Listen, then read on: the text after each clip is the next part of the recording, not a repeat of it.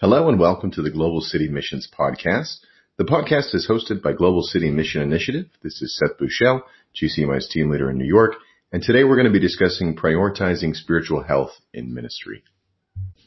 One of the things that I consistently say both to our New York team and to the apprentices that come and spend 10 months with us in our internship is that if you're going to engage in discipling other people, you first need to be a disciple that's worth reproducing. As we go out to do evangelism and start churches and make disciples, I think it's important that we acknowledge just how exhausting and energy consuming that work is. And I don't think this is me just being a chronic introvert. No matter how much you love people, the attention and the energy that ministry requires eventually leaves every worker drained and needing to return back to the well to fill up spiritually and emotionally. Unfortunately, full-time ministry workers can sometimes be the worst about pursuing their own spiritual health as a priority. In any ministry position, but especially in missions and church planning, there's always going to be another task to be done. There's always another phone call to be returned, another conflict to mediate, another complaint to manage. And I think particularly for supported missionaries, we can often feel guilty or maybe feel lazy for taking time away from work to make sure that we're spiritually healthy enough to work sustainably. And one of the difficulties here is that we're always engaged in seemingly spiritual work if we're on the mission field and in ministry. I mean, we're constantly in church, we're reading the Bible with people, we're praying. And so sometimes we let these aspects of the job supplement what is actually needed for a sustainable spiritual life, the sort of disciplines that renew us and keep us filled up and grounded. So today I want to talk about how to prioritize our own spiritual health in ministry. But I want to be quick to confess that with our discussion today, it isn't because of GCMI's great success in prioritizing our spiritual lives as ministers that it might qualify our team to speak on this topic. If we're qualified at all to speak, it's because of the many times we've had to repent of overextending ourselves and trying to draw from a dry well to serve others. My teammates and I are constantly having to confess the ways in which our own ministry is beginning to suffer from a lack of attention to our spiritual health. And we have to challenge one another as teammates to say no to the many opportunities that come up in our schedule and to return again to those practices which we found to be most restorative for remaining rooted in God as we work. And we've worked hard to create a team culture in which it is loving to tell other people when you see them burning out and becoming unhealthy. So today I want to talk about some of the tools and rhythms we as a team are trying to utilize in order to help keep one another grounded and centered in Christ in mission work. And I want to start with a tool known as the Enneagram. I'm something of a skeptic when it comes to personality tests. It seems to me like they're often over-applied as templates for understanding the deepest parts of ourselves. And especially in group settings, I think personality tests can become a shorthand for maybe dealing reductively with one another. However, they can be helpful if we remember to use them as a more limited lens through which to read one another's actions, because they can equip us as a team with a language through which to discuss our different responses and motivations in relationship and in work. So for that reason, one of the first trainings we do with all of our new teammates is to have them take the Enneagram assessment. Whereas the Myers-Briggs, can reveal a lot about how a person processes and makes decisions, and a test like the DISC, if you've ever taken that one, can be really useful in assessing certain attributes for collaborative work. The Enneagram is a personality test that's primarily concerned with the emotional rhythms and motivations that are at work within us. The profile gives us a sense for what desires and what fears make up sort of the polar ends of our interior lives and how we might look when we're healthy versus unhealthy along that spectrum. So at GCMI, we have everyone that comes on staff take the Enneagram test when they join us, and then we have them walk through the results with us, and we just ask, where is this description especially accurate or inaccurate with your experience and your life story?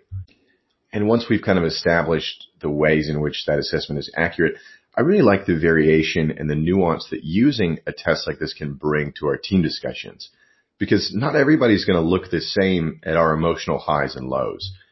And oftentimes, if we misunderstand the signs about a teammate's exhaustion, that can lead to unnecessary conflict or to neglect. So let me give you an example of what this looks like in practice. One of my teammates is a 2 on the Enneagram. 2s in that profile are called helpers, or the helper profile. And in this assessment, they are pretty servant-hearted people, and they like to meet the needs of others. At their best, twos can be one of your most effective ministry workers because they're just constantly wanting to serve and work on projects. So they're the first people to volunteer to do something. However, when they aren't staying emotionally healthy and spiritually grounded, twos have a hard time saying no to things. They can often need to feel needed, and serving others can sometimes become an unhealthy form of self-validation.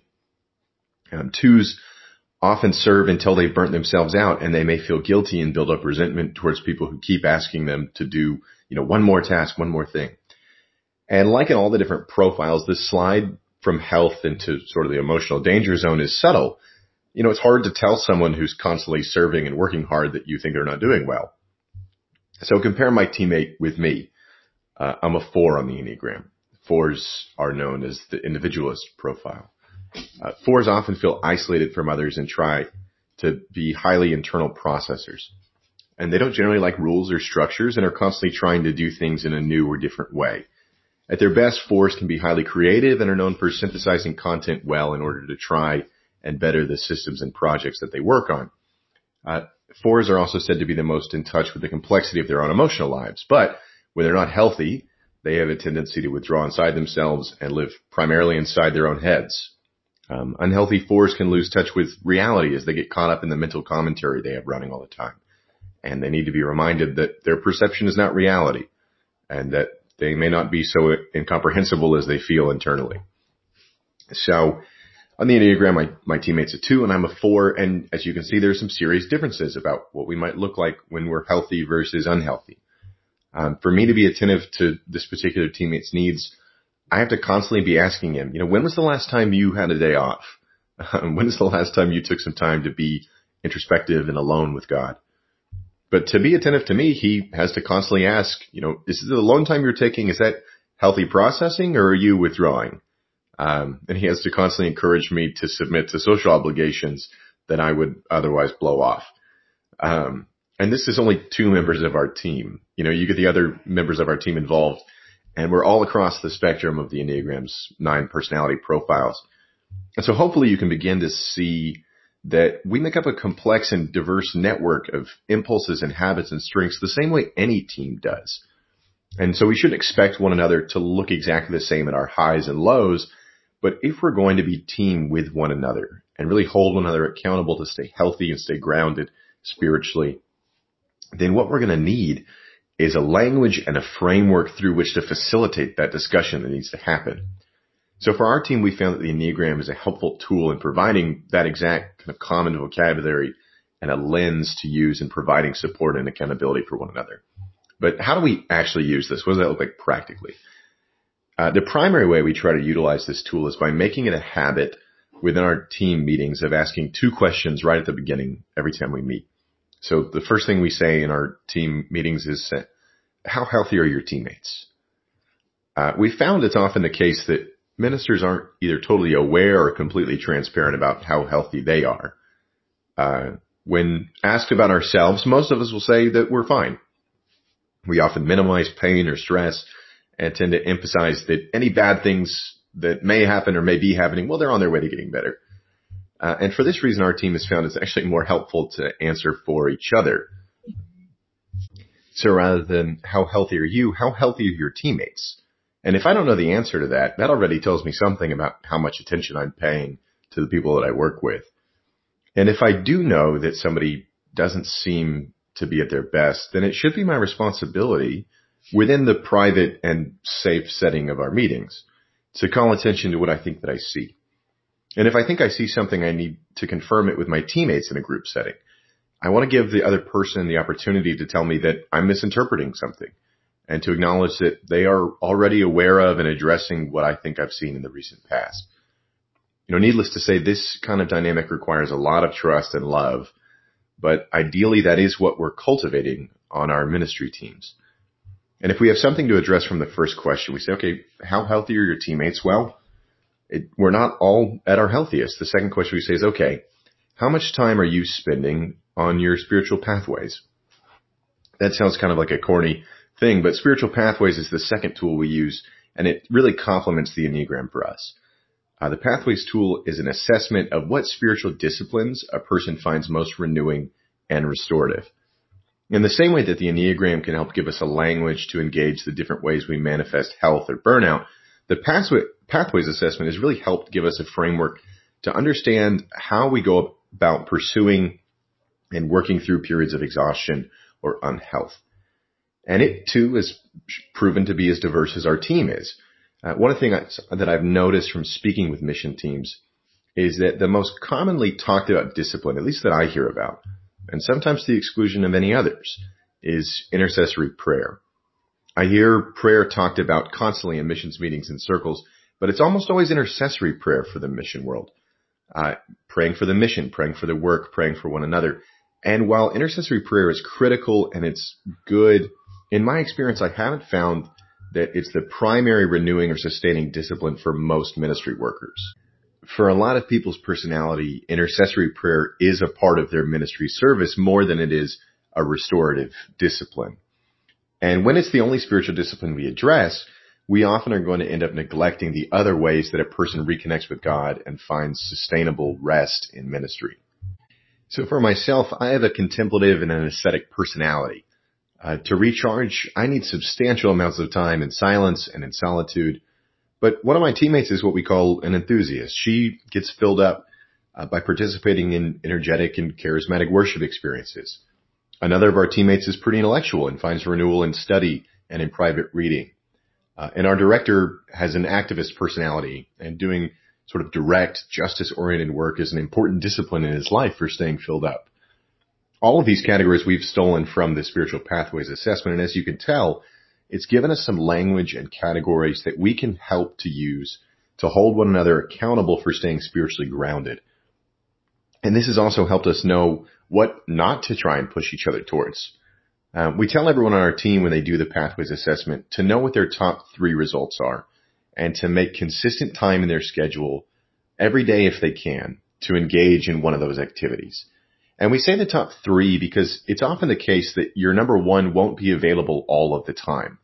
So, for example, one of our teammates is a naturalist, which is a category in the assessment. And he finds renewal by getting out into nature and spending time with God and creation. Well, there's a couple months of the year where it's way too cold in New York City for that to really be a possibility in his schedule. So he needs to know some alternative pathways for renewal when his normal life isn't going to permit that first one. And one of the ladies on our team has naturalist as her lowest score.